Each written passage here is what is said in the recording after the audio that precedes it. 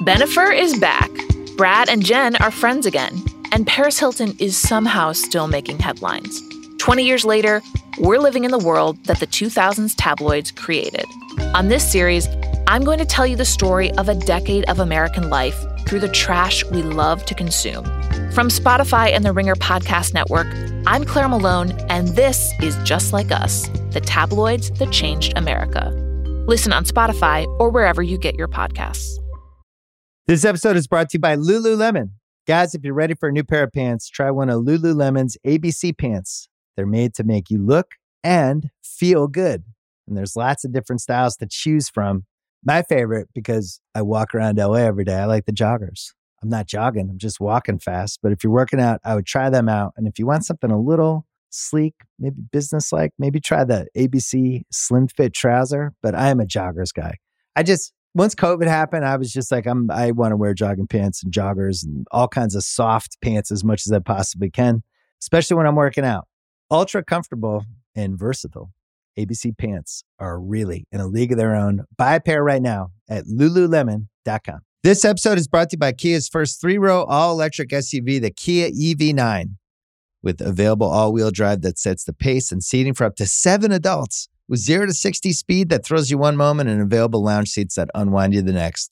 Visit kia.com/EV9 to learn more. Ask your Kia dealer for availability. No system, no matter how advanced, can compensate for all driver error and or driving conditions. Always drive safely.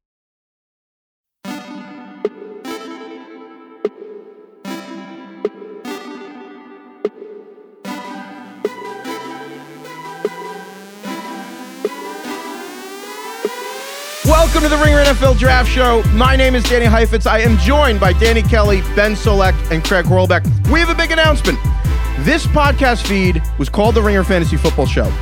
But for this offseason, we are renaming it the Ringer NFL Draft Show. Don't worry, you don't have to resubscribe or anything. Everything's the same. We got new name, we got new art, it's a new schedule. It's like a big makeover. But the fantasy show, it's not going away. It's just we will be back as we get closer to the season.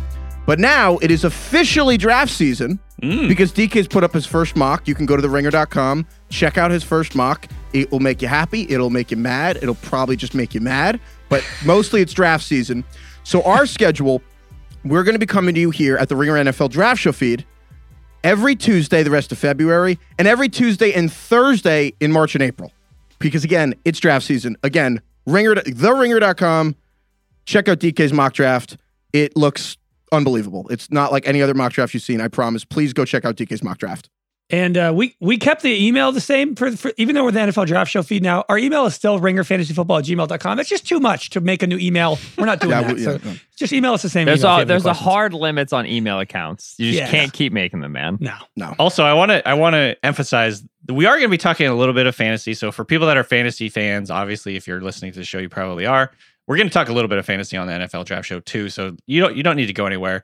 Definitely don't unsubscribe because we're coming back after the draft is over and we're going to be doing fantasy stuff too. So yeah. Okay. So enough plugs, enough explaining what feed is what. Let's just get into it. DK did his first mock today and we're just going to run through the highlights of the whole mock and we're going to give out some awards. We're kind of getting, because you read a mock and you have reactions and we're going to focus on the reactions and we're going to have DK kind of explain himself. And I'm just going to start out. Explain yourself. With justify? I actually get a lot of tweets like that. Explain yourself. Explain yourself. You're like, that's what the little blurb was for. Anyway, I'm going to just start us off right here with the We Watched the Super Bowl award because DK's with the first pick.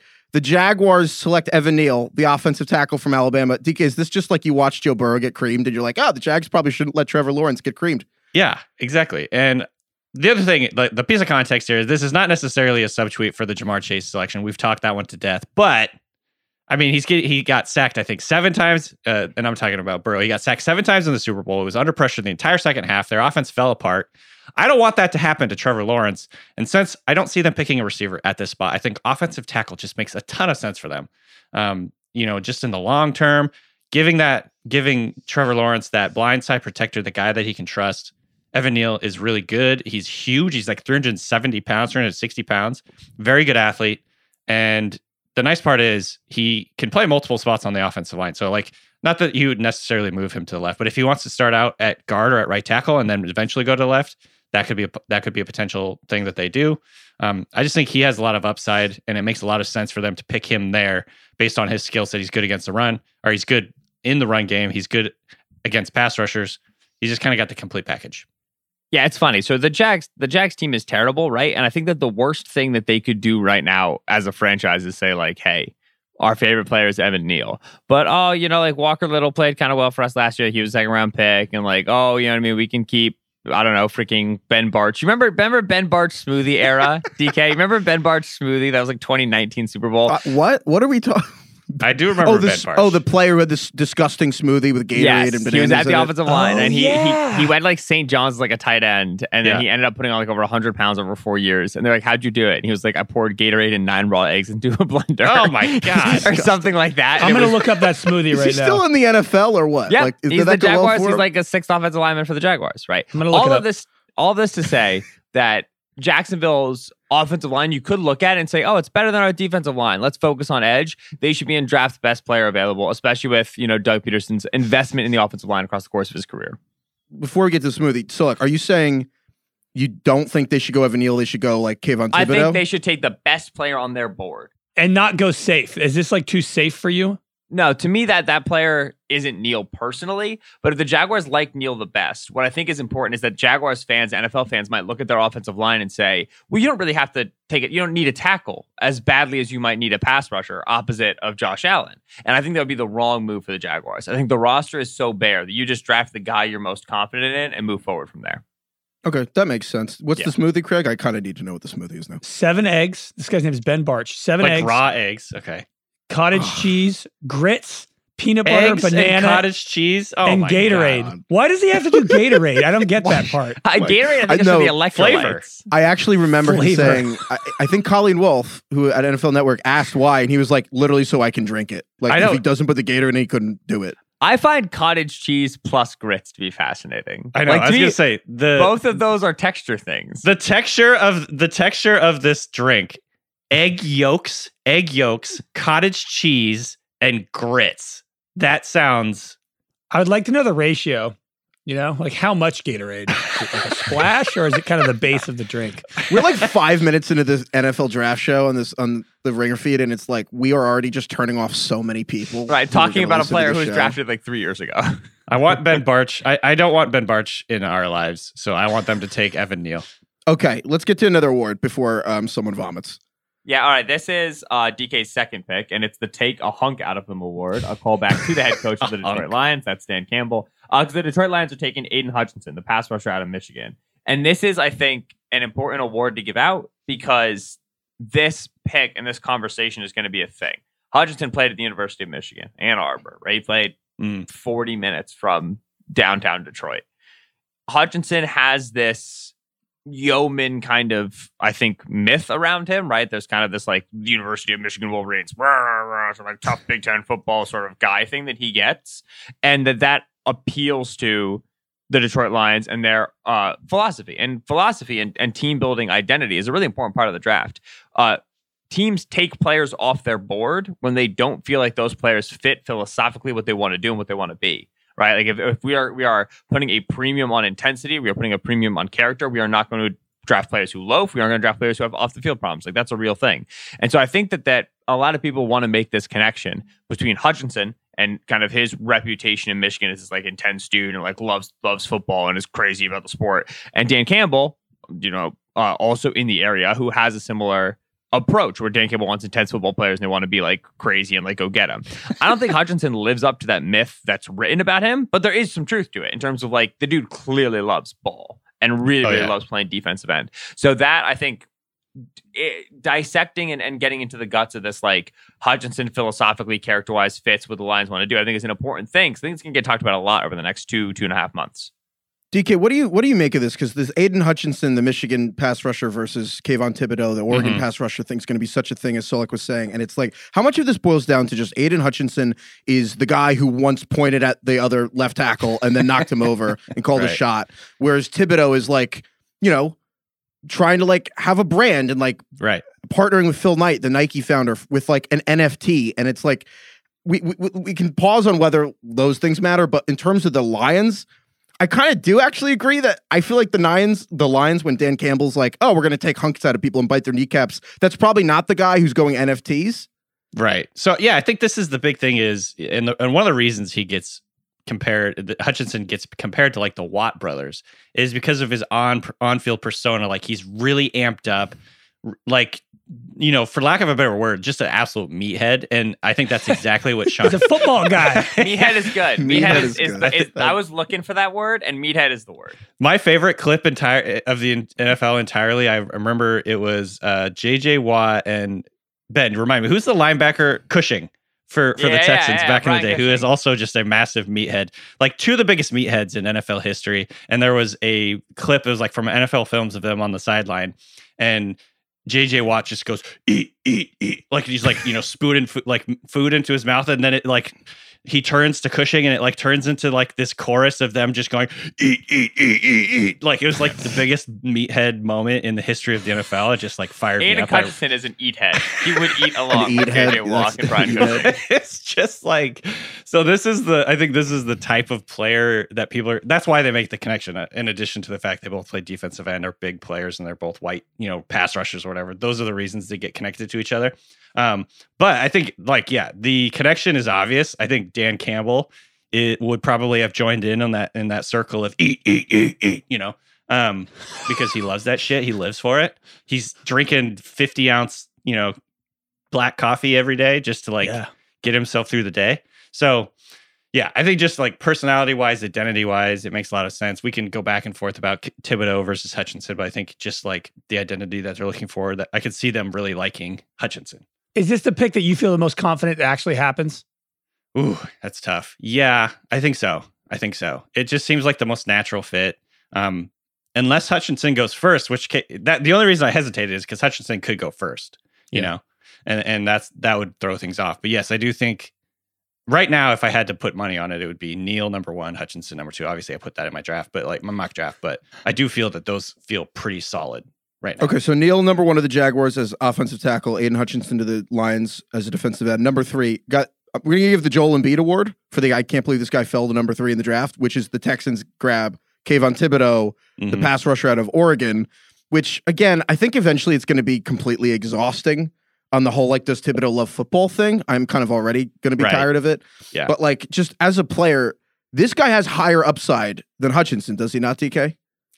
Yeah, upside is a hard to define term, I think, but, like, athletically, I think he's a better athlete. He's more agile, flexible. He's got a ton of size. He plays really low. I think he's more versatile. He can drop back if they want him to, not necessarily like you're wanting him to drop back in coverage, but he's like comfortable in space. He can play standing up. He can go down in the middle and play off of like a guard and do that type of thing from the interior overall. But I think, it's not even just whispers. It's like now there's a ton of rumors coming out that the NFL isn't quite as high on Thibodeau as like everyone else is in the draft Twitter, draft community, because there's these concerns. And this is something you hear every year with the NFL teams. There's concerns he has too many interests outside of football. Ben and I talked to him on Radio Row, and he to me was very impressive because he seems very mature. He knows what he wants. Cool. He has a very specific 30-year plan for his life. Yep. And he made fun of me for not having a 30-year plan, which is fair. Right. So he has this a holistic view of like his career. He's thinking outside of football. And some teams, and I think this is almost ass backwards, but some teams will say this, he doesn't love football enough. He's thinking about life after football. Like what? I wanted to ask Ben, how often does this happen where, like during the draft season, like people start to find out who these guys are, and guys like Thibodeau, like, yeah, football's maybe not like the most important thing in my entire life, or it's one of the things I care about in life. Like, how often do those players actually not pan out because of that? Because of that is tricky, right? Like, I think that we were talking about this in the pre-show, and Danny brought up Josh Rosen. Rosen's a good example. People were like, man, like he has like 2 political opinions. He might not be able to hack it as a quarterback. And then he didn't hack it as a quarterback. And there's a lot of reasons for that. Causation, correlation, or whatever. Yeah, but I think that you would find dudes in the league who are currently decision makers now who'd be like, yeah, it's because he cared about other things too much. Like he wasn't willing to like just die for the game. You know what I mean? Whatever. it's worth noting that we had that same conversation about a quarterback a year later. It wasn't so much political interest as it was academic interest. And it was about Justin Herbert going back to school for his senior year at Oregon. And it was, why does this guy care about finishing his pre-med degree? Why does he care about being ready to go to med school and become a doctor in football? Why does that matter to him? The Chargers, I don't really think give a hoot right now that Justin Herbert cared about that and still did, right? Like Herbert and Thibodeau, honestly, both University of Oregon guys, really, really cared about their academics. Herbert had to stay 4 years to finish his degree. Thibodeau finished his degree. And I have very little doubt that if Thibodeau, he has a journalism degree. And I have very little doubt that if he did not finish that degree, he was projected as a top 5 pick, he would have gone back to school. Because to him, he has to finish it. And so it matters up until the point where they start playing football. And then if they're good, they're good. But I guess my question is do you agree with teams dropping these guys down their board because of these reasons? Oh, absolutely not. It is important to get into the why of a player. You want to understand why they are doing what they do and what matters to them. Because if you have a guy that's like super duper money oriented because he wants to live like a big lifestyle that he sees on Instagram, you want to know that, because once you get him into the building and you give him a check, you're responsible. What he does reflects back on you, right? So like looking at what a guy cares about, why he does what he does, absolutely matters. Saying that because a guy isn't motivated just for the love of the game, Cooper Kupp route, Matt Stafford beat the Buccaneers love of the game route, whatever, for there to be any motivation outside of that to be a detriment is a far too narrow view. It's far too narrow mindset for general managers and decision makers to correctly interface and interact with and build relationships with their players. To me, it is a weakness of the front office, not of the player. Well, part of the thing that makes me a little mad about this whole thing is there's also kind of like this racial double standard of like when Tom Brady throws his helmet and screams at someone on the sideline, it's because he wants to win. And when Odell Beckham does that, it's because he's like problematic and hard to work with. I kind of see shades of that phrasing, but shades of that with the whole like Kayvon Thibodeau, Hutchinson conversation where it's just implied that Hutchinson loves the game, where it's like you can also like point and like be the Watt brothers because you like attention. Like it doesn't just mean you love the game. Like sometimes you just like want to be like a showboat. I would go so far as to say it's not you could be the Watt brothers because you like attention.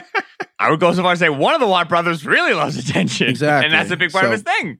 I think with anything, there's, like you said, there's shades of gray. I don't think the fact that teams care about the character and the football character, that's like the term typically used is like, does a guy love ball? I think that does matter, because if you're fucking grinding all off season because you have a chip on your shoulder and you're pissed off, and the only thing you care about is like getting back at the people who overlooked you, blah blah blah. Like that does matter. It's not like this is we're not just saying, like, we're not making this up. However, there are, there's different shades where Thibodeau has enough talent physically that you don't want to drop him too much if you think that he's, not quite as in love with football as some of these other guys or whatever. And so, like, I think there's rumors right now that he'll drop a little bit.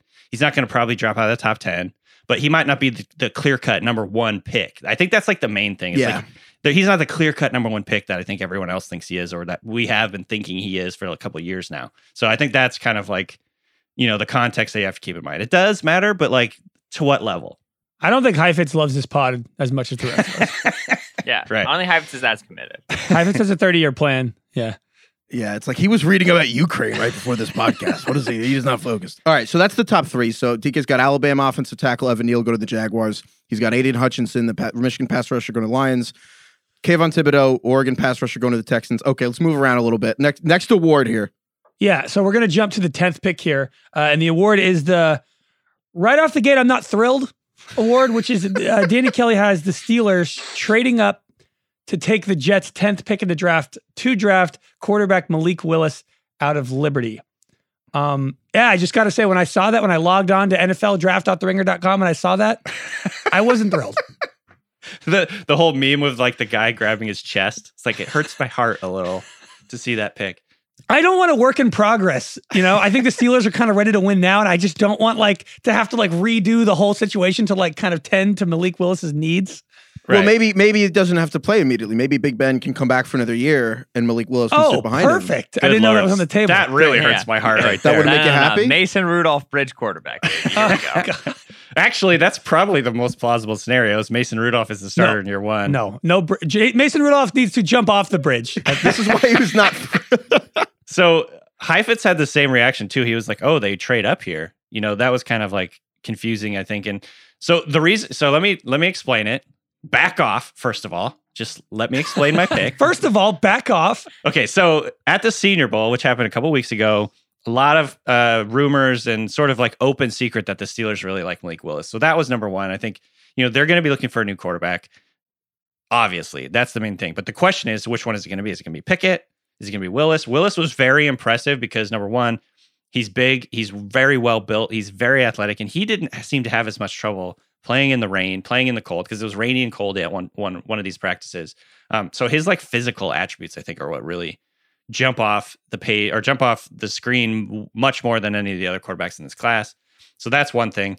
And then number two, like the question of trading up. And I got a few of the comments of this from this on Twitter. It's like they didn't. So in my mock draft, I had them trading a second this year and a third next year to move up 10 spots.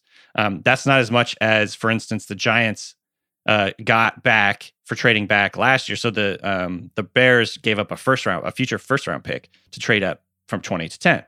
However, what I think is going to happen, this is like a macro point of view about this draft, is with the quarterbacks not being considered quite as elite this year as it is in typical seasons, I don't think it's going to cost quite as much to trade up, especially in this scenario. So the Steelers look at this as it's a little bit of a bargain to move up and grab the guy that they want. None of the quarterbacks are off the board at the point where the Steelers go, so they get their pick of the litter there.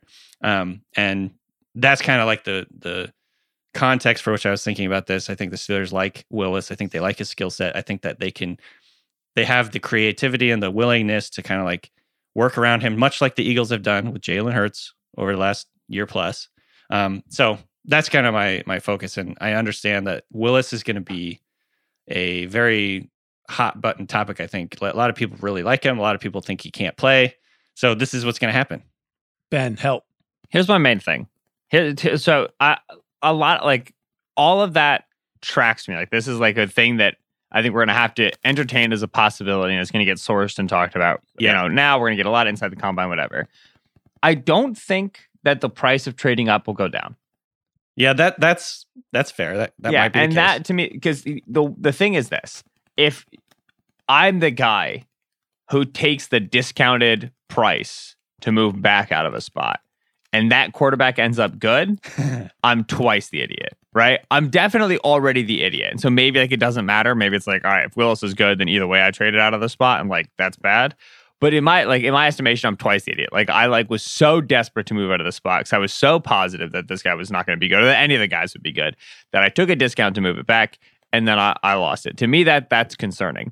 The other thing is that with the way that teams manipulate comp picks and kind of have an increased visibility on those, and then also the fact that there are just simply more comp picks in the pool now with the adjustment to the rule of hiring minority assistant coaches and getting comp picks for that. I just think that there's a glut now, because comp picks can be traded, of like more third and fourth round picks than there usually would. That makes it a little bit hard for that market to be going down when there's just like so many more picks that are going to be available third and fourth round to trade. Yeah. And so I'm not sure that market has the effect that it does. And it's going to be really interesting to see, because the most interesting world for first round trades is the world we're in right now, which is crazy active free agent and trade quarterback class. Horrible draft quarterback class. Like this could be one of the quietest first rounds in terms of trades we've seen in a while, which I know like isn't fun, but it is interesting to talk about because it just shows what kind of the movers are when we talk about trades in the draft. Well, I think we have a lot of time to like do trades and stuff, and like maybe the Steelers would throw in something extra to the Jets to like make this sweet. But I think my question is like, in terms of Malik Willis specifically with the Steelers, we're basically talking, and tell me if I'm wrong, DK, it's not about he played through like the rain in the Senior Bowl one time. It's this guy's Lamar Jackson speed with Josh Allen's arm. Yep. But like the problem is that he also has Josh Allen's like 54% completion percentage and like not really knowing what's going on in college. Right, correct, and that's what we talked about this on the quarterback episode a couple times ago. I still can't get out of my head Ben being like, yeah, there are just some passes I watch on tape, and I'm like, I don't know what the hell this guy's doing. I don't want that. Yeah, I think Todd that's definitely fair. McShay said this past week on his pod that like, it wasn't Todd. It was Hugh Freeze to Todd McShay. Man, I didn't realize Sean McVay and Todd McShay rhymed until I accidentally said the wrong name there. So Hugh Freeze, who was Liberty's head coach, Malik Willis' head coach, said Malik doesn't know what he doesn't know yet, and that's a two-sided. That's a double-edged sword. It's not a backhanded compliment, but it's a little bit of like a compliment with a poke. Right. It means that he's just like, he's a confident dude who attacks and knows what he's good at. And in terms of like stuff that he doesn't do, like it doesn't really matter to him. Like he has the cardinal traits necessary to like get the job done with unbelievable arm, unbelievable movement ability. But the other edge of that is like he doesn't know what he doesn't know yet is a reminder that it's not just like, oh, we have to help him process. We got to teach him how to process. Like and coach. You can claim that's good. Like you don't have to like strip any bad habits down. You just kind of get like ground zero and can build from there. But like it is, even with Josh Allen, it's very hard to think of a quarterback who came in and had needed such foundational pieces, needed such clear cornerstones that he doesn't, or like have at least some semblance of right now. And you see Malik Willis like that, Josh Allen, where you need to basically start from the bottom? I think with Josh Allen, I don't think you had to start from the bottom. I think you had some things. And in terms of like, you could see him try to process. You could see him like try to like rhythm with his feet. And it was bad. And again, there's an argument that this is in Malik Willis's favor because you have to unteach bad habits to quarterbacks who already have that. And that's really difficult to do. Willis does have some bad habits, but like there's it's not like he like currently knows, like thinks he knows how to read out like snag and you have to like re-explain it to him. He just doesn't know how. And so like you just kind of start from zero and like maybe that's good, but maybe it's very hard to figure out. That's a great point though, that maybe it's actually an advantage. Like starting like the blank canvas slate might be better. Yeah. One of the most difficult things in coaching is unraveling bad habits. It is so much more of the process than people realize. Is taking things that quarterbacks have relied on, other players have relied on as crutches and getting rid of those and replacing them with something is really tough. I think, and at the end of the day, if you're going to take a guy in the first round, I think teams are probably more. This is sort of the Brandon Weeden thing. Like Brandon Weeden, when the Browns picked him, it was always like, oh, he's got a good floor. He's a lot older. It's like, why spend a first round pick on a guy when it's like your ceiling is so low? Like with Malik Willis, he has an extremely strong arm. He can throw on the move. He's, like I said, I've said this a million times, but he's going to be the second best rushing quarterback in the NFL immediately when he gets into the NFL. He's that good of a runner. So if you have if you can design a scheme that brings him along slowly, we've seen coaches have the ability to do this with quarterbacks, especially more recently. Like, I don't know, his ceiling is just so much higher than any of the other quarterbacks in this class. He's beginning to be my favorite quarterback in this class simply for that reason, even though he's raw. Like, and I don't disagree with Solak on any of what he's saying, but I think I'm just maybe like being the optimist, whereas he's like maybe being a pragmatic or whatever. It's like, I just see the upside there, and I think he could turn into someone like a really good quarterback. But it's going to take a little time. You're going to have to be patient as a coaching staff and as a fan base. So it's tough. I mean, this is the situation with the entire class. Like, no one here is a slam dunk guy. This episode is brought to you by eBay Motors. eBay Motors has everything you need to maintain your vehicle and level it up to peak performance, from superchargers, roof racks, exhaust kits, LED headlights, and more. Whether you're into speed, power, or style, eBay Motors has got you covered. With over 122 million parts for your number one ride or die, you'll always find exactly what you're looking for. And with eBay Guaranteed Fit, your part is guaranteed to fit your ride every time or your money back. Because with eBay Motors, you're burning rubber, not cash. With all the parts you need at the prices you want, it's easy to turn your car into the MVP and bring home that win. Keep your ride or die alive at ebaymotors.com. Eligible items only. Exclusions apply.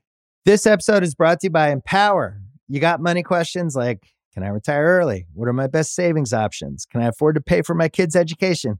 Luckily, Empower has all the answers.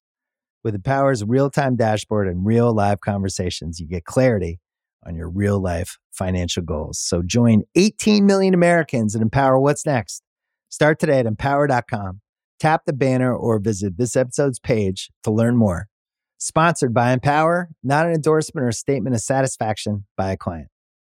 Let's get to the next one here. I'm going to go an Arrested Development award. You remember Anne from Arrested Development? And Michael's always like, her? Who? Her? Bland? No one remembers Anne. What, is she funny? Anne? What's funny? You like her? And I'm giving that because you've got, DK, you've got the Washington Commanders. I'm sorry, first of all, can we just, let's pause and ponder the name. By the way, this is the first time I've written out Commanders when I was doing this mock draft, and it felt very weird. It's a fine name. Is it? It evokes little emotion. It is a name. It is a name. It sounds like a flag football name. It does kind of sound like that. It's so bad. It's better than the other options that they had. Some of the other options. Well, their options were limited by like the thousands of names trademarked by all the law firms in DC that were like, I bet we could just make like $100 million if we just trademark these things. Yeah. Anyway, I was just like, incredible. Anyway, go Washington Commies. That worked out. Way to go, Commanders. By the way, I love that. So Washington's name is the Commanders, and the first thing that Craig defaults to is the Commies. The other, which I think is one of the antitheses of freedom and American democracy, the American political system, doesn't fit the fact that this is the seat of American freedom. Right. Some of the other options when they released, like, this was a leak, so I don't know if it's 100% true, but like some of the other options were the Royals and the Monarchs, like the monarchy, Washington Monarchs. No, the butterflies. The Washington Royals. What the fuck is wrong with you? Sorry, I wish they went with Demon Cats. I didn't know that was on the table. Yeah, that's like straight out of like Talladega Nights. The Demon Cats. I think I should have just stuck with football team, to be honest with you. I don't know. Anyway. Okay, so back to it's like the bland of names anyway. But speaking of bad names, Kenny speaking Pickett. of bad names, yeah, Kenny Pickett, the quarterback from Pittsburgh, give him to Washington. But when I first saw this, I was like, him? Like, is he funny? But like, I feel like Washington had RG3 10 years ago and was like the coolest quarterback ever. And since then, it's been Kirk Cousins, like Ryan Fitzpatrick when he was like old, Alex Smith, Taylor Heineke, Haskins. Like, these are all like boring quarterbacks. And like Kenny Pickett, like, is there any reason Washington fans should see Kenny Pickett and be like, yeah, like it's just like him? I mean, totally. If I'm being completely honest, no, not really. He's essentially here's the sell. Here's the tagline. Kenny Pickett. What if Taylor Heineke made 4 fewer mistakes this year? Yes, I was gonna say he's actually just sort of like an upgraded Taylor Heineke. Oh my God, that's worse. You said it's better than Taylor Heineke. That's such a low bar. He's going 11th in the draft. What happened to you copying him to Tony Romo? I know. Well, that's what I'm saying. Well, Taylor Heineke, in terms of like the escapability, evade pressure, that's like what I was looking at. That's like Taylor Heineke does that too. Now, I'm not saying Taylor Heineke is Romo. I think that Pickett is more physically gifted than Heineke. So that, number one, that's a big thing. Okay. But like being physically gifted, there's still the question of like, is his hand size an issue? Because he has small hands. But yeah, I don't know. It's tough. Oh my, okay, wow. This is so discouraging. I just will say, he is my top rated quarterback. But it is the question of ceiling versus floor. I think he has the highest floor of any of the quarterbacks in this class. Danny. His ceiling is not the highest. Danny, water gun to your head. Who goes? No, real gun to your head. Squirt gun. Super soaker? Are we talking? Okay. That's a Birds with Friends bit for shout out Bo Wolf and Chio Capadia. But water gun to your head. Pickett or Willis? Who's first off the board this year? Willis.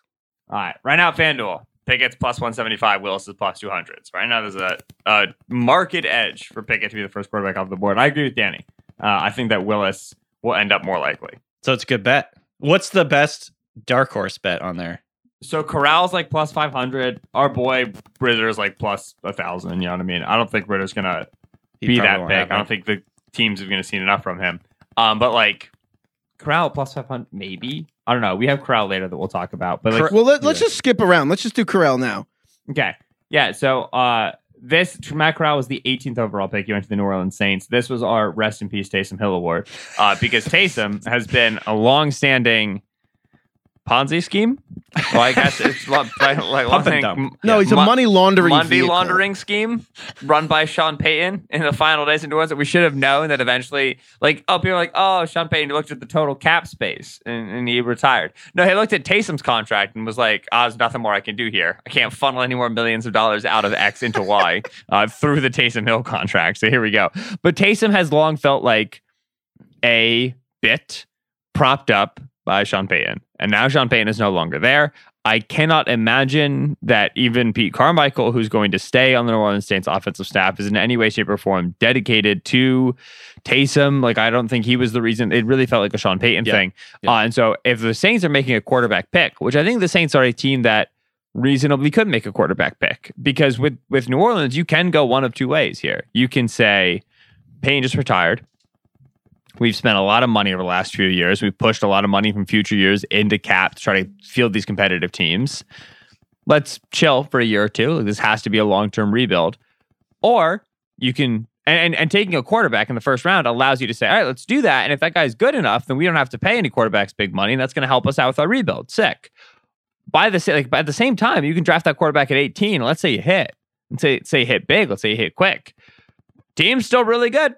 Defense is still on. Dennis Allen's still there. And there's still a lot of talent. And you can quite quickly say, oh, what if we did the old push some money into future years thing again, right? And kind of just run that train back in the event that you really hit in round one. So they make a lot of sense as a team to try to draft a quarterback, not with any sort of urgency to compete, but also leaving the door open for that guy to develop, and then to make this seemingly like 3-year rebuild a much more quick, like 1 year, 1.5 year reload, which would be a really nice, lucky thing for New Orleans. I'm not sure it happens in this class, but they're a good team to take a first-round quarterback accordingly. One question I asked myself when I was doing this exercise, and for Matt Corral or for the Saints? For Matt Corral and the Saints. Ben, I want to ask you this: would you rather have Matt Corral or Taysom Hill straight up? Oh, Corral. Yeah, because Corral can throw the football. And he's a pretty good runner. Yeah. Yeah. And if you're going to argue that Taysom can throw the football, we're looking at 31 years old versus 22. He transferred 22. Yeah. But is he better or like a lot better? Than Taysom? Yeah. He's a much better thrower. He's much better. Yeah. Yeah. Okay. Good. He's not as good of an athlete. Right. Now, that question coming from the guy who's like better than Taylor Heineke's a low bar. Oh, is he better than Taysom? Man, I mean, like, an average wide receiver might be a better quarterback than Taysom Hill. Like, Odell might be a better receiver. Okay, but can Matt Corral play special teams though? Can he be like an up back? Right. Can he play tight end? Think about the 53rd roster spot that you're losing when you lose Taysom. Oh, what a shame. Okay, so next question: would you rather have Matt Corral or Jameis Winston? Jameis. Okay, so I think that's the question that the Saints have to ask themselves, and I don't know what the answer is there for them. I don't necessarily. I might be on the island with this. I don't really think Jameis showed all that much this last year. I didn't think he was very good. I think that they were doing the same shit they were doing around Taysom Hill, where they're trying to hide Jameis the entire season. So that's just my personal opinion. That's why ultimately I went with Corral. I do know Jameis still has a lot of people that think he's good. I'm just not really in that camp. I don't really get it. I don't really see it. So that's kind of where I am. I think right now, I think Jameis probably still has a little bit higher floor, obviously, than Corral. If he comes in here, Corral is going to be, he's played only in an RPO offense. So it's like, you're going to be pretty limited with what you can do with Corral coming in. But just long term, I think I'd rather bet on Corral than Winston. That's just me. All right, let's finish out with the last quarterback here. Ben was going to answer. But sorry. Go, please, Solak. I was just going to say, money gets put into that conversation as well. True. Like, I think Jameis is better than Corral, but I think once Jameis proves he's better than Corral, you're paying Jameis more than you'd be paying Corral, even on the middle of the first round contract. That's true. Yeah. All right. Moving on. Yeah, let's just get to the last quarterback here. I'm not going to lie. I'm so confused on Corral still. I'm kind of just, what does he do here? I actually kind of think of it. He's similar to Tua in some ways, but he's more athletic. And so he can do more in the run game. Tua's offense in Miami this year was very RPO based, very quick processing. The offensive line was bad, so he had to get rid of the ball extremely quickly. But Tua was a little more limited athletically to get around and like make things happen outside the pocket. So I think what you're having with Corral is a similar style offense. He's a quick processor, but he has a good arm and he's much more dynamic as a runner than Tua is. But why can't, but basically that's also a very polite, in your polite DK, that's kind of a polite way of saying he's not a processor. Like, he's a quick processor is also kind of, an RPO offense is also kind of a way of saying he's not actually going to like process all these reads. But like 5 minutes ago, we were talking about, about 5 minutes ago, we were talking about Malik Willis and like, well, it's good that he doesn't know anything. And it's like, well, why can't you teach Matt Corral? We don't know. Yeah, right. The difference is what their offenses ask them to do. So you have both like RPO heavy offenses. But Willis was more frequently put in a position where he had to read things out and elected not to. Whereas Corral is just less frequently put in that position. And now what ends up happening here is like a very dangerous assumption of rational actors. Are coaches rational actors? Do coaches put their quarterbacks at all times, in every instance, in the position in which they are most likely to succeed? I would love for that to be the case, but it's not, right? So is Lane Kiffin putting Corral in a position where he's like never reading anything out? Like he never has like a full field read because that's what's best for Corral because he can't read it out at all? Or is he doing that because Lane Kiffin's offense is Lane Kiffin's offense, baby, and this is the way we do things? And Corral is fully comfortable reading things out and is just never asked to because Lane is confident that from the sideline, Lane will always get his guy to the right spot. Will always get a play that works. And he doesn't need to like just run like a basic West Coast spacing and be like, Corral, make the defense wrong. You see what I'm saying? So like it's very hard to read between the lines of what a offensive designer asks a quarterback to do and how that reflects on that quarterback's ability to process. And that's why teams put such a high priority on getting these guys in the hotel rooms during the combine and putting them on the board because you want to see what they'll do when you ask them to do it, as opposed to trying to infer what their head coach was asking them to do or what their offensive play caller was asking them to do over the years of them playing. Quarterbacks That are makes hard. a ton of sense. Quarterbacks are hard to evaluate. And this There is we right, but go. this is why. Like, you know what I mean? This is like I'll never forget when Dwayne Haskins came out and it was Ohio State, right? And it was, he's a pocket passer, which means he reads the field. What? But he was pretty raw. Yeah. Yeah. Have we watched 10 snaps of Dwayne Haskins? Like it was just like, it's Urban Meyer.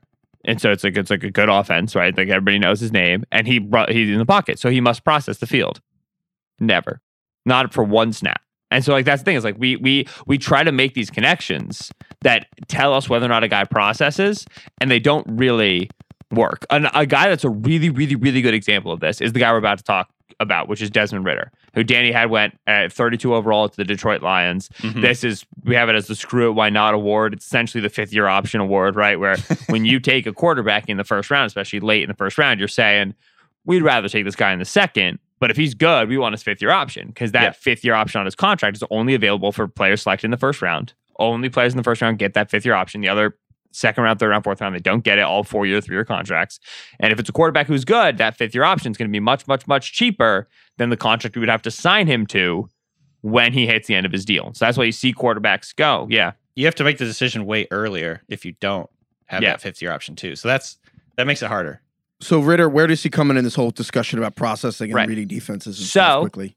The offense that we make fun of, right, in the league, San Francisco, Minnesota, Kirk Cousins, Baker Mayfield, Kevin Stefanski, put the quarterback under center, run play action, right, wide zone play action stuff, and then run play action off of that. We make fun of that offense because it helps like average quarterbacks look a lot better. Desmond Ridder plays at Cincinnati. You want to know what they do on offense? They do that. There's a lot of under center. There's a lot of play action boot. There's a lot of like throw the slide, throw the crosser, right? That's the offense in the league that we pick on. So it's very easy to watch Ridder, mobile quarterback, moves around a little bit, throws outside of the pocket on these under center, moves and say he's getting the same boost, he's getting the same benefit, the same safety net that Kirk Cousins and Jimmy Garoppolo and Jared Goff did. But then when it's a clear passing down, get to 3rd and 7+, and they put Ridder in the gun, they run big boy stuff. And Ridder executes big boy stuff. So they run like, 9-8-9, and they run like five man of the progression, full field reads, and they run like vertical stretch. They run high low. Like they run all of the stuff that if you wanted a West Coast passer to execute, you see Ridder execute it. You don't see him do it on base downs, but typically they do it when they want to get to their passing downs, right? And they feel like they need to get a bucket. They feel confident putting the keys of the car in Ridder's hands. That is not true of Willis. That is not true of Howell. That is not true of Strong, of Zappe, of Corral. It's kind of a little bit true of Pickett. It's Zappe. It's less to a degree. Bailey Zappe. But it's true of Ridder. And so like that's where if you pull peak plays, you pull highlight reel plays, Ridder is a guy that you feel confident has done NFL style processing. Yeah, I think the difference between Ridder and some of the other guys is like when you're talking about the traits and everything, I don't think Ridder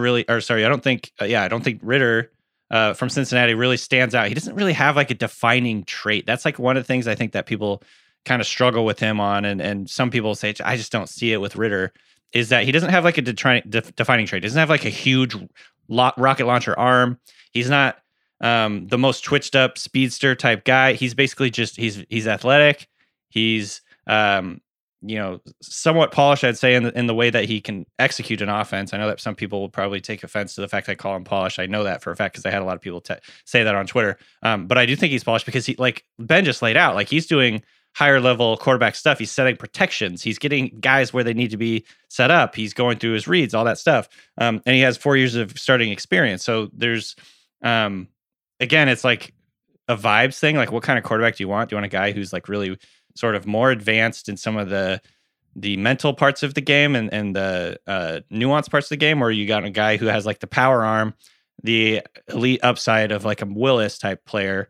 And that's the question I think a lot of teams are going to have to ask. I know some people are going to see Ritter as like a backup. He's like probably a good backup. Some people are going to see him as, we can definitely win with this guy because he's so smart and he's so good at some of the nuances that it really takes at the quarterback position. Maybe he just doesn't have a defining feature. So I don't know. It's going to be very interesting.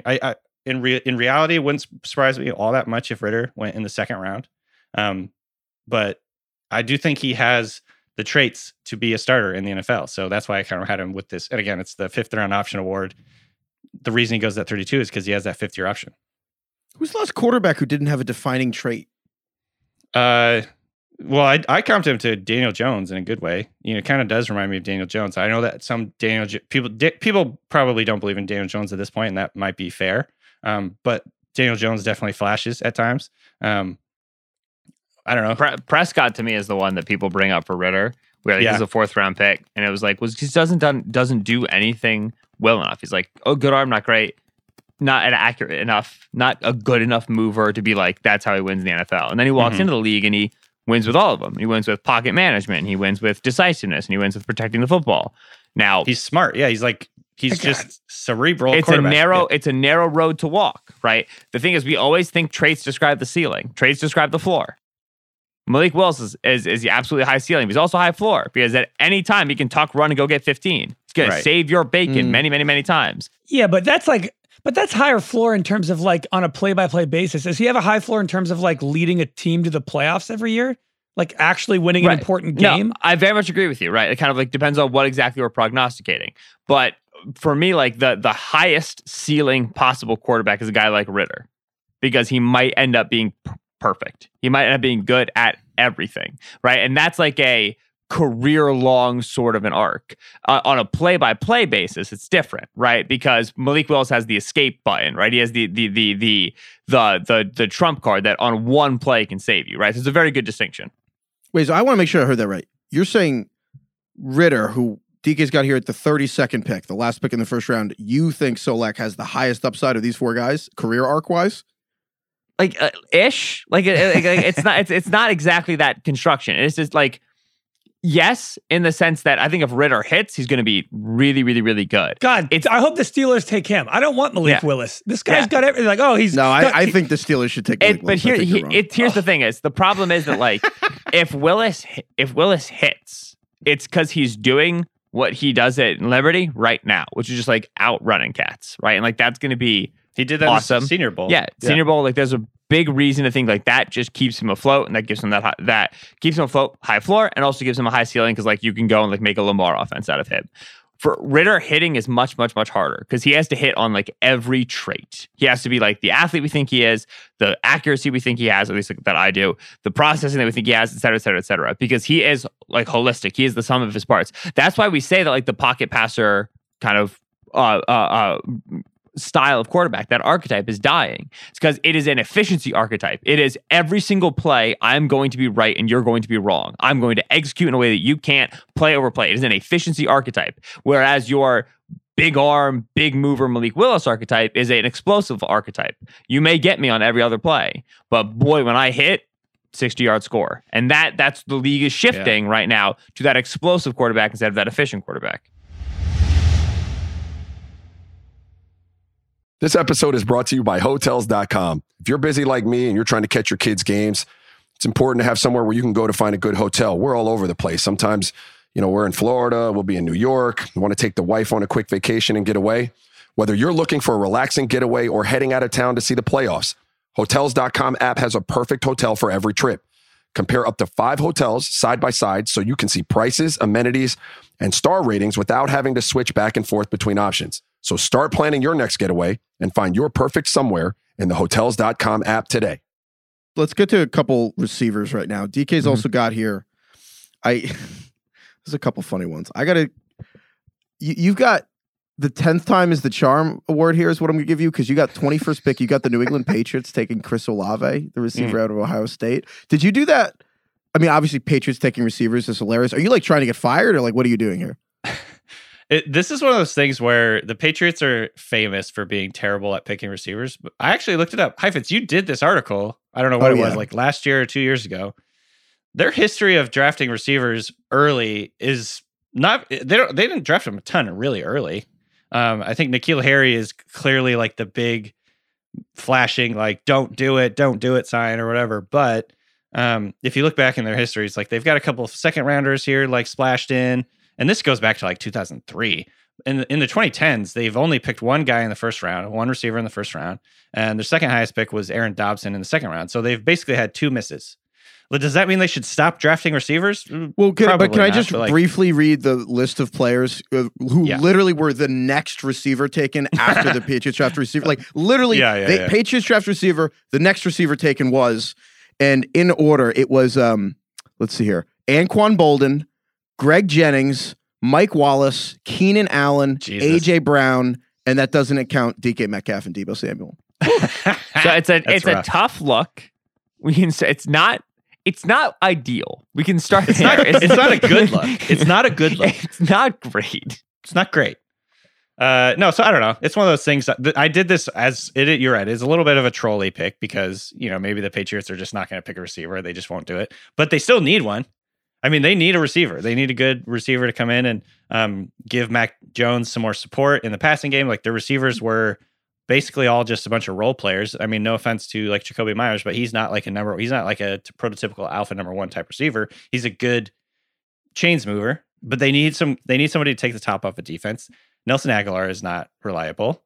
And so this was like kind of my thinking. Again, it might not happen. This probably won't happen, but this is what mock drafts are for because I want to discuss like what's best for Mac Jones. I think having a very good receiver like Chris Olave who can separate early in his routes, who can take the top of a defense, who can stretch the defense. He's like a field tilting type receiver. Like this guy has, I believe, the Ohio State record for most touchdowns in his career. Now, obviously, he's played 4 years, so that adds to it. And that's another question mark is, do you want to pick a senior receiver this early in the draft? Maybe not. But I don't know. I like Olave a lot, actually, and I think he'd be like a really good fit in this offense and in what he can do for the offense schematically, and just giving Mac Jones more help.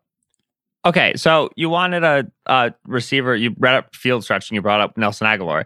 2 picks later is Jameson Williams, who's ex-Ohio State receiver, then transferred to Alabama. Why did he transfer to Alabama, Ben? Because Ohio State's got a lot of freaking good receivers. And to be with Bill Belichick's boy, Nick Saban.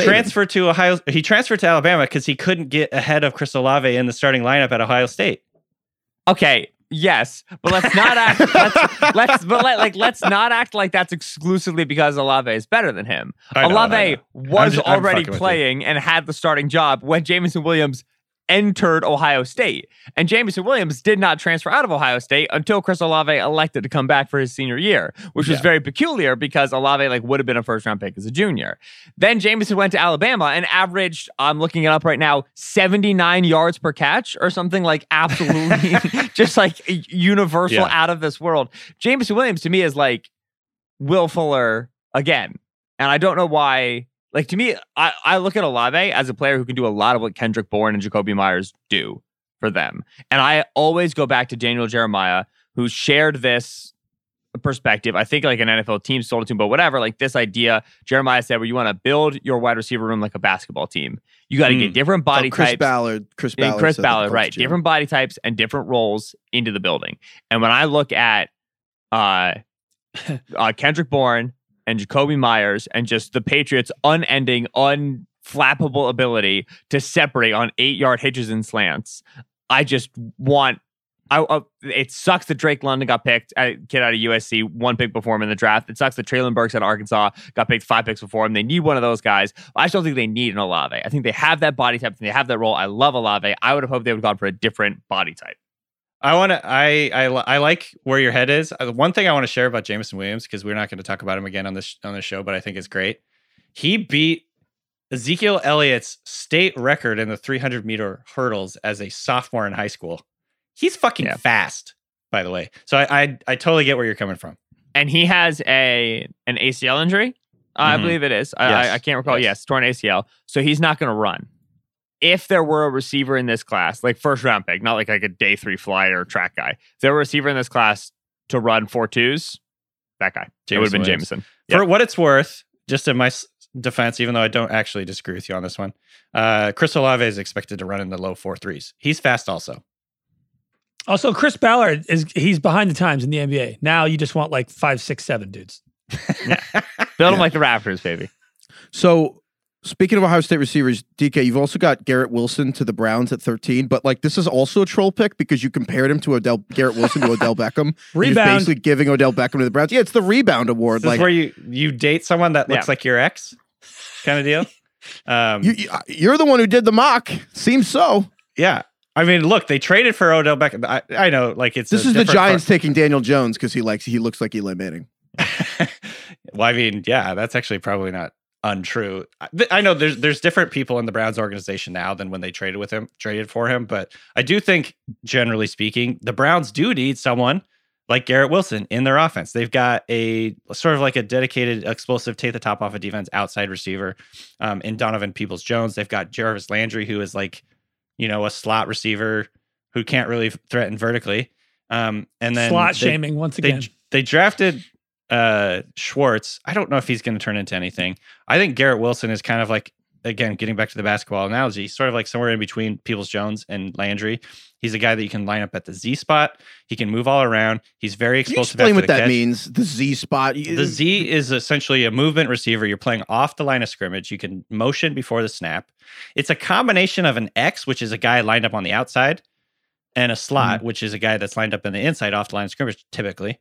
But Garrett Wilson is a combination of the two. He can move around, go in motion. He's very explosive. He's very twitched up after the catch. He actually reminds me a little bit of Kadarius Toney in his movement, suddenness after the catch. So he's kind of I think he's the type of weapon that offense really needs. Someone who could run after the catch, take a lot of pressure off of Baker Mayfield, get the ball out more quickly and do something with it after the catch. They don't really have that guy right now.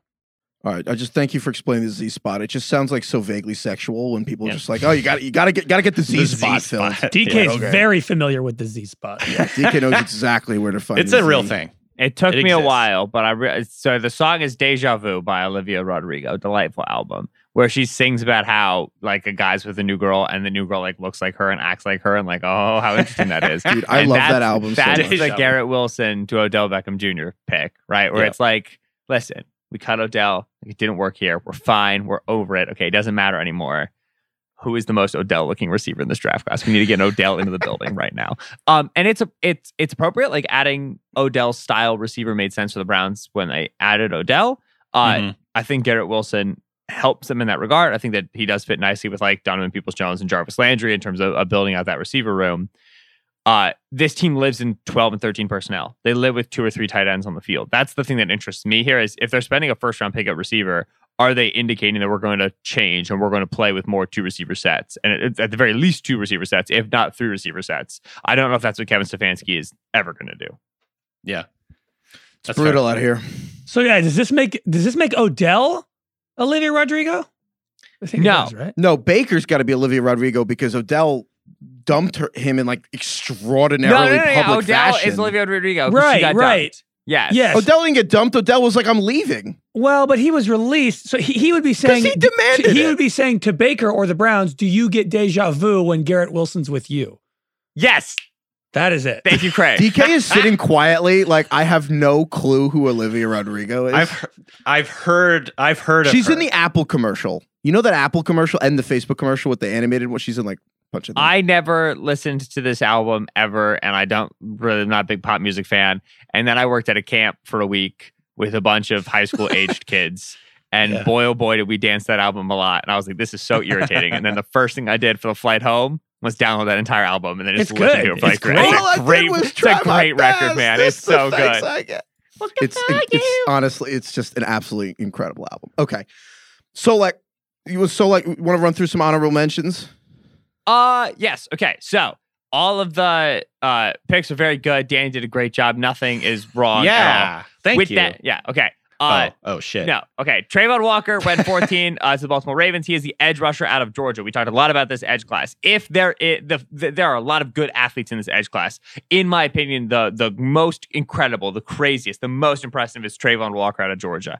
He is a tweener type, which makes him very difficult to figure out how he plays in the league. But boy, oh boy, 6'5", 275 should not move up the way that he moves. He is awesome. Speaking of Twitch, David Ojabo, the edge out of Michigan, went 16 to the Philadelphia Eagles. He is 6'5", 250. If you watch Aiden Hutchinson film, and every so often there's another dude that makes a sack, and you're like, oh, who is that guy? That was pretty fast. That was pretty impressive. That was David Ojabo. He's also going to go in the first round. He is unbelievable. We talk about high side rushers, outside track rushers. He is extremely impressive in that regard. Devin Lloyd, linebacker out of Utah, went 24 to the Dallas Cowboys. Number one, as an Eagles fan, I continue to love the Cowboys' investment in the linebacker position. This is great. Just extend Jalen Smith, extend Sean Lee, extend Leighton Vander Esch. They love to do that. We need to draft another one. And obviously the Micah Parsons pick went well. But Devin Lloyd is a player who a lot of people view very, very highly in the linebacker class. They view him as linebacker one. I seem to agree with Danny that I don't love this guy as like a top 16 pick. To me, he is maybe a back half of the first round guy. Which we're sort of in the Zaven Collins level of needing development, needing time to figure out exactly how he's going to work. He's a legit safety convert. He is like maybe 230 right That's now. A good comp for him, actually. Very difficult, right? So like in terms of like their projection, Zaven was like literally 30 pounds heavier. But in terms of like figuring out how long it's going to take for them, like Zaven timeline is great. And then last but not least, Danny had a center going at 8. And as the resident like football nerd on this podcast, Tyler Lindenbaum, center out of Iowa, wide zone machine. I'm very happy that we're drafting out here a center in the top 10. And if there's a guy who warrants it at that investment, man, Tyler Linderbaum. Remember Garrett Bradbury a couple years? Came out of NC State, now he's with the Vikings. We take Bradbury, just slap a couple, about 20 pounds on that son of a gun. Yeah, we got a top 10 pick. Really impressive. So I have a question for you guys. We actually got an email about this from Brian. And I want to read this email because you mentioned Tyler Linderbaum going number 8 in DK's draft, and centers are supposed to go that high. I want to read an email from Brian. He says, as a Jets fan, I'm intimately familiar with the draft process. I think that's funny. Specifically drafting in the top 10. Yeah. I understand the concept of positional value. The quarterbacks, edge rushers are going to impact the outcome of games more than safeties or guards. But what I don't understand is this. Teams generally win by having better players. If you could be reasonably certain that a player in the draft is going to be the best or top 3 or top 5 at his position, shouldn't they be at the top of the draft board, regardless of position? Basically, hypothetically, if you had a crystal ball that tells you that Tyler Linderbaum is probably going to have a 13-year Hall of Fame caliber career at center or make like 10 Pro Bowls, if that kind of career was like almost guaranteed, wouldn't that guy be the number 1 guy on your board? When the other players at edge rusher or quarterback, the positional value positions, are not actually as good as they are in other years? So if the crystal ball is telling me Hall of Famer, there's no question, right? And that's why when teams evaluate, they evaluate on a scale. Usually goes from a 5.0 to a 9.0. Ben, why is it a 5.0 to a 9.0? I have no freaking idea. Some old scout did it in the 30s, and they just never, ever changed. So 5.0 to a 9.0. It's like why we don't have the metric system in the US. Nobody ever gets graded above an 8.0. And when I say that, I don't mean that. What I mean is like only a couple guys per class get an 8.0 or greater. And when they do, everybody freaks out.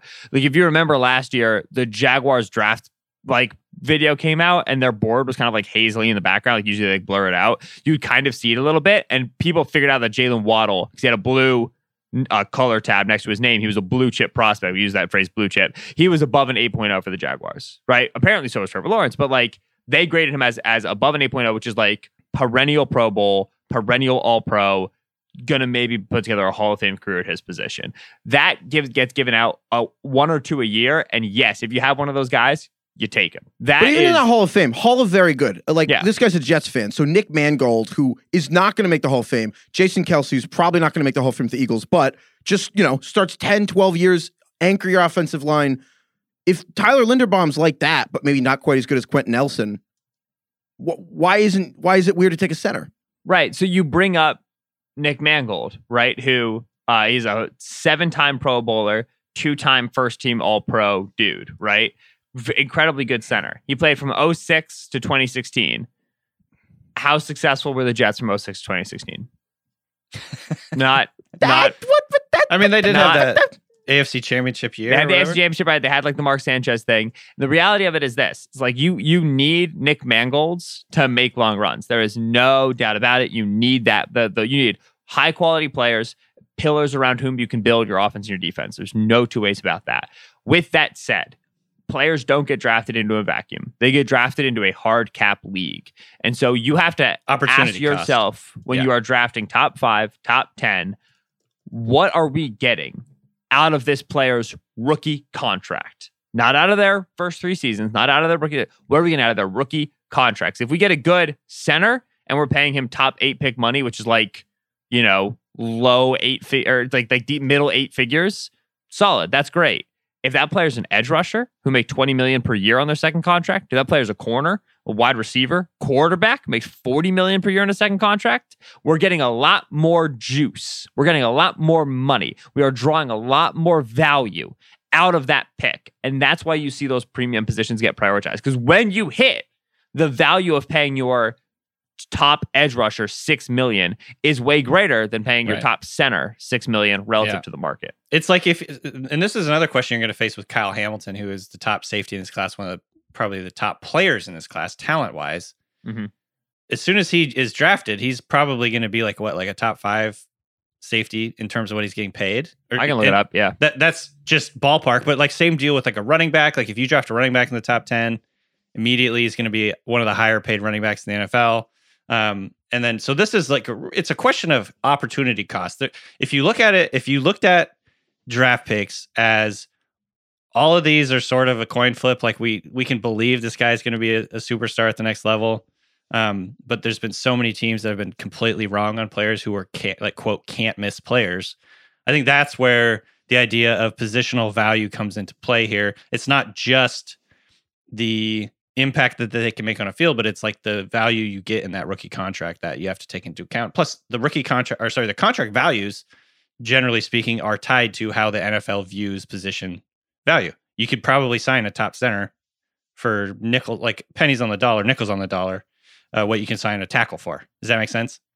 Okay, that does make sense. I have a Kyle Hamilton take, but it's for later. It's not for now. We're going to save it. Leave it not on as the good table. as you think. If you have more questions, email us at ringerfantasyfootball@gmail.com. I know that now the show's called NFL Draft Show, but it's like, we're getting the same email address. ringerfantasyfootball@gmail.com. Email us if you have questions about the draft, more high school senior pranks. I don't know, whatever you want to do. We got a lot of prank emails. We got a lot of prank emails. Thank you for the people sending the prank emails. So keep emailing us whatever nonsense you want. Questions for Solak and DK. That was actually a really good explanation. I maybe changed my mind there. Let's get to the most important part of the show. Yeah. America's favorite segment. The best segment on any draft show in the entire world. I'm looking forward to this. 2 jargons, 1 lie, which is Ben Solak is going to give us 3 pieces of draft jargon, 2 of which are real, and 1 of which he has completely made up. And we're going to see if Craig and I can figure out which one's the fake. All right. So far, what is it? It's I think Heifetz is 2-0. And I'm 1 for 1. I do cover the NFL for like my life, so I think I have a little more advantage than Craig. And I kind of don't, so it's like kind of half in. Plays Craig, or Craig's playing with a handicap. I said plays DK's Craig not allowed to with a play handicap. because DK uses the terms. Like DK's used the term. I got to be bowling ball honest, I didn't knives. know Pat the baby. Or burp the baby. Burp the baby. Yeah, clearly you didn't know it. Yeah, okay, so like hit us. Burp us. We have 3 today. We have 1, cherry flip. 2, hands catcher. Cherry flip? 3, okay. Tight skin.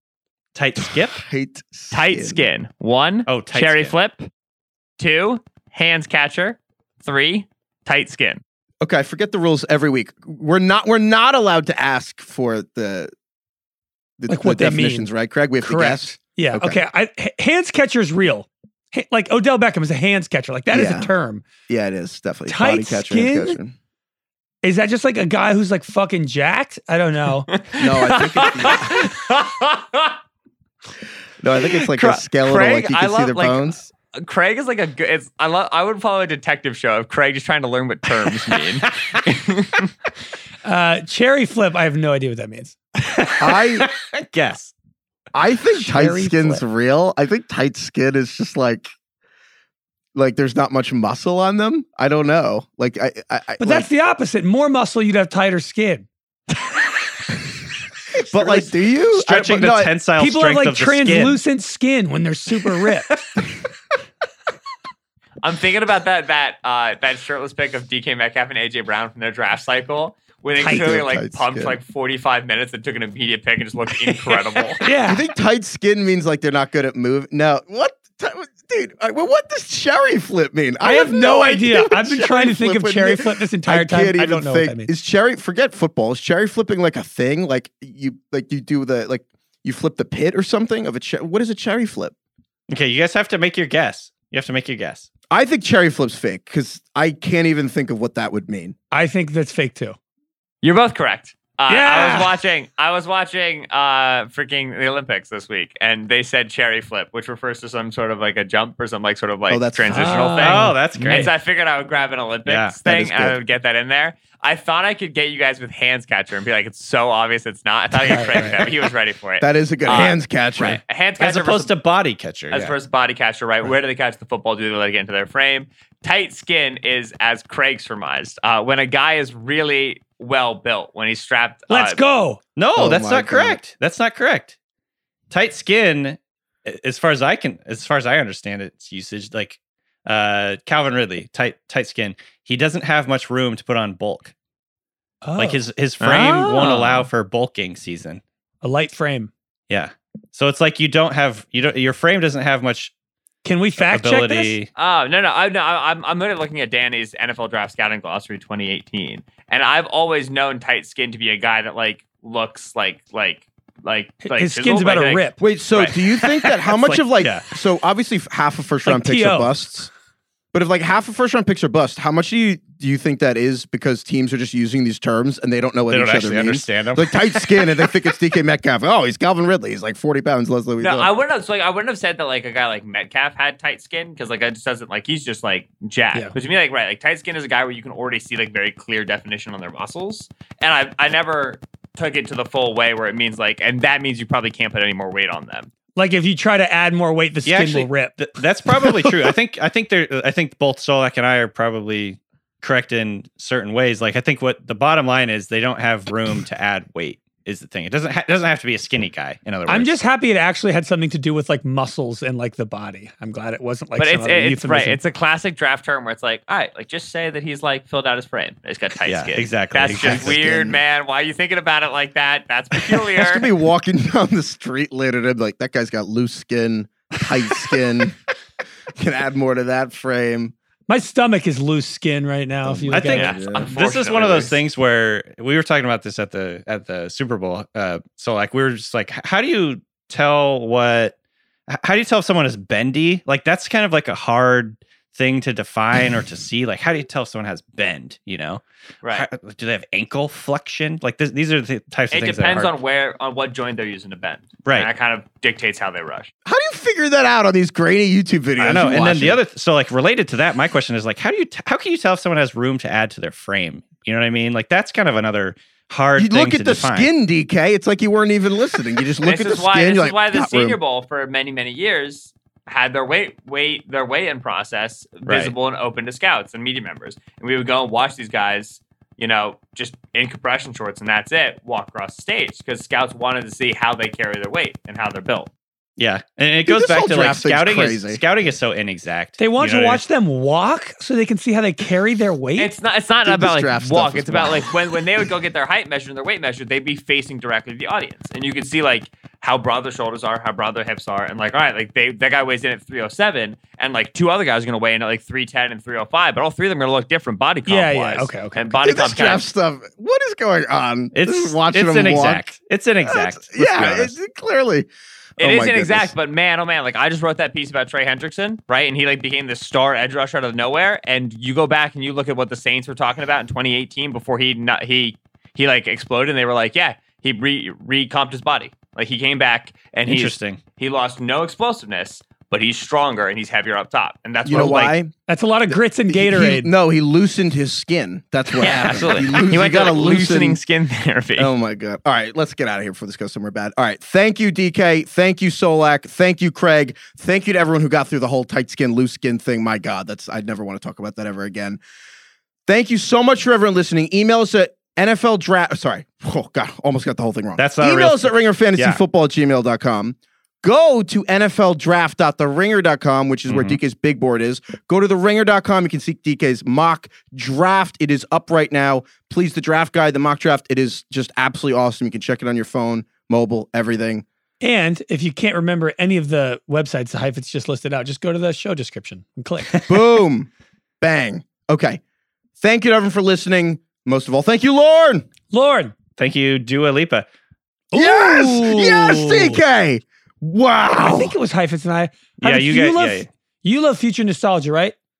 Yes. It's that like is the best 100%. pop album in the last 5 years. It IMO. really is. So check that out. I wanted to throw out something, and this is going to make me sound like a boomer, which I almost am. I wanted to throw out something that was like in the same range as like the Olivia Rodrigo. Like, are they like new pop stars that are huge? Dua's been Dua's around. older, but like Okay, but they're like in this generation speaking. Yeah, From your I would perspective, say Dua Lipa sure. is closer to millennial, and Oh. Rodrigo is smack dab in the middle of she's Gen like Z. 17 years old right she now. is the songbird of Gen Z. Okay, okay. That was very beautiful, Craig. Thank you. Songbird. Dua's 26 and Olivia Rodrigo's like 17 or whatever. Dua was at 18. the game, and I was like, oh, they finally stopped showing celebrities and started showing strangers. And then it came on the screen, Dua Lipa, and I was like, dang, I still don't know people. That's my bad. I should have stayed at home because I was doing better alone. Yikes. But when you said farewell. All right, goodbye, everyone. Yikes.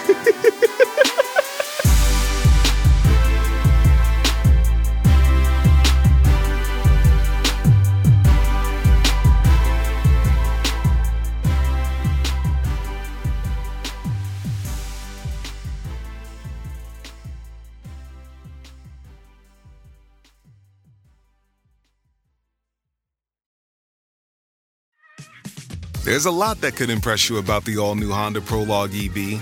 True, it's got class-leading passenger space and clean, thoughtful design and intuitive technology. But what really sets the Prologue apart from the competition is that it's more than an EV. It's a Honda. Honda, the power of dreams.